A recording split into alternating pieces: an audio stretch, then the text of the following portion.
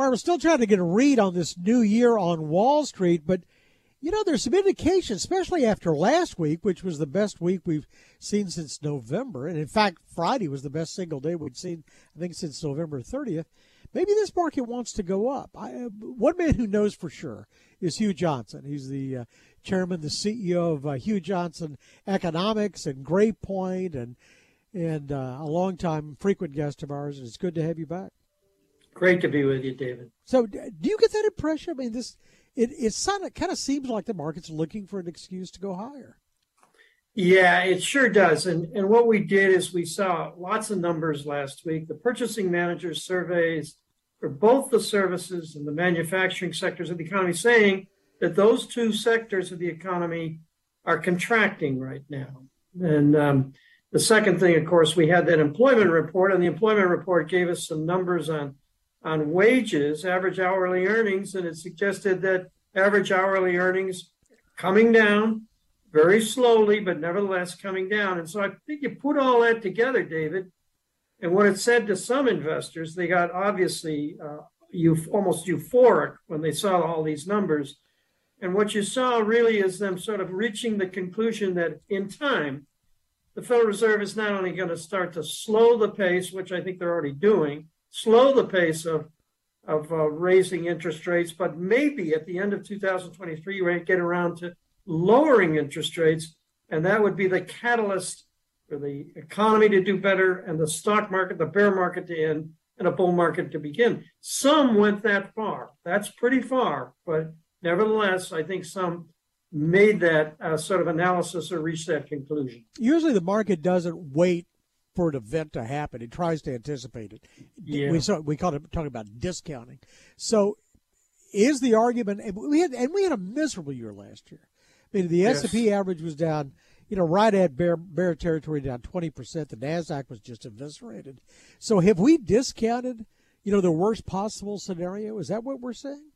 I kind of think so. I think it was a bear market, and really by bear market standards, post-war standards, the market, when you take from the top in January down to the bottom that we reached it was a little bit before October, was around 27%. The average of the bear markets is 29%. So we're pretty much average when we take a look at this bear market and compare it to other bear markets. So I think to some extent, as far as the stock market is concerned, I think the worst is behind us. I don't think, quite frankly, as some have reached the conclusion that we're ready to start the new bull market yet.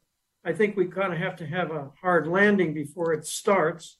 And we've got to have a real move by the Federal Reserve, at least the anticipation of a move by the Federal Reserve towards less restraint. But I think we're getting there. And I think we've probably seen the worst of the bear market. And at some point, first and second quarter, maybe we have to wait for the third, but first and second quarter, we'll get the start of a new bull market. I think this will be a better year in 2023. We'll get things started in the right direction. I like that. We've been told, it seems like every year they say, this is the year for emerging market stocks, or Europe looks better than the U.S., or it's going to be value stocks over growth stocks. Well, by golly, last year, value stocks finally turned in a good performance, and it was the growth stocks that were just killed. And there's a lot of betting that that's going to happen again, that value stocks is where to be. What do you think? Can they make it 2 years in a row? I don't think so, David. If you get a shift from a bear market, or even the market that we have now, which is kind of a sideways market in anticipation of the end of the bear and the start of a bull, when you start to get a bull market, certain things happen. Historically, you start to see small companies outperform large companies. Haven't seen that yet. Second thing you get is, he said, growth stocks will start to outperform value. So quite frankly, what I think is going to happen is we're going to have a shift from value back to growth, and we're going to see that as soon as things turn, which again, hopefully first and second quarters of 2023. And I think you're going to see that shift, and you'll have a shift in sectors too. You'll see technology come back, and even consumer discretionary will start to come back. So we've been it's going to be different, David. We've been talking stocks. Put your economist hat back on for a minute. So we're talking about the possibility of a soft landing, a slowdown in the economy without taking it into a deep dive, a deep recession.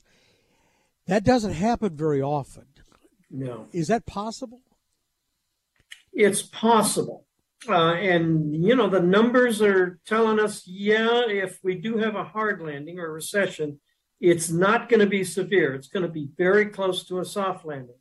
And about the best you can do, David, is cross your fingers and hope that if this hard landing is really a soft hard landing, if you get that outcome, that's the best outcome. Because under those conditions, you'll get a little bit of a shakeup in the economy. It won't do well, but at the same time, it won't do so poorly that we really have to worry about running for the exits. No, we'll get the start of a bull market under those conditions, and that's really kind of the best you can hope for. So as investors, is that the only thing we watch? So we watch the Fed, and we've got earnings, Ukraine situation, China, which seems to be in flux. These are concerns, other concerns.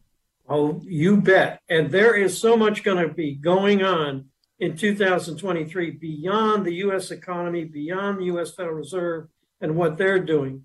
And you mentioned China. China looks like it's going to be, let's call it the Great Recovery. And they're doing a lot of things to get their economy back on track, not just COVID, but also in trying to do something about the speculation in their property sector. And it looks to me as though we're going to go from a 3%, maybe even a little less growth rate for China 2022 to something closer to 4 or 5%.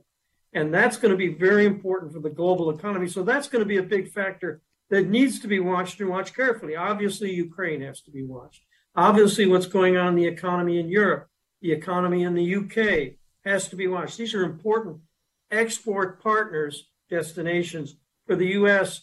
And so the outcome for the U.S. is going to be very much affected by what goes on there. Got to watch this stuff very closely. This is going to be a very interesting year with lots of challenges and lots of stuff going on. Well, and here too, we watched this, fight carry on about trying to select a Speaker of the House, and there's been some underlying concerns that it's going to be tough to get a budget, to get some sort of a continuing resolution at least, to keep the government back open. Do we have a domestic battle that we've got to watch too? Oh, we sure do. The debt ceiling is a big issue. And the way it's shaping up now, there are lots of threats. It's going to be hard to get the 8 appropriation bills approved. Believe me, it's just too close a call on every one of them.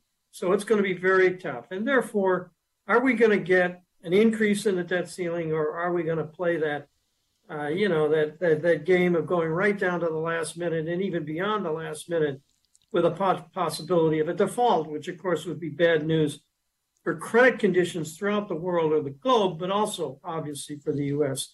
It's going to be a dicey year. There's going to be a lot of risks. There are a lot of risks. So watch China, watch the debt ceiling, watch Europe, watch the UK. A lot of things to watch, David. Well, but you know what they say, bull markets climb a wall of worry. You have just erected about 110-story wall, I think. I've got a lot of stories, a lot of things I worry about. My mother used to tell me I worry too much. I worry about too many things. I worry about all the things that you don't have to worry about, she tells me. But nevertheless, there's plenty to worry about, plenty to think about. Yeah, it's interesting. But like I say, at least for right now, it looks like we're recovering from what was just a miserable and forgettable 2022. Well, we wish you the best. Happy New Year. Thank you, David, and same to you and everybody else. And cross your fingers and hope that we get through all these worries, which we don't have to worry about, as my mother would say. We always seem to, and it always seems to be a struggle. Hugh Johnson is the chairman of Hugh Johnson Economics and Gray Point, and always enjoy our conversations. For more of our conversation, go to krld.com/CEO. I'm David Johnson, News Radio 1080 KRLD.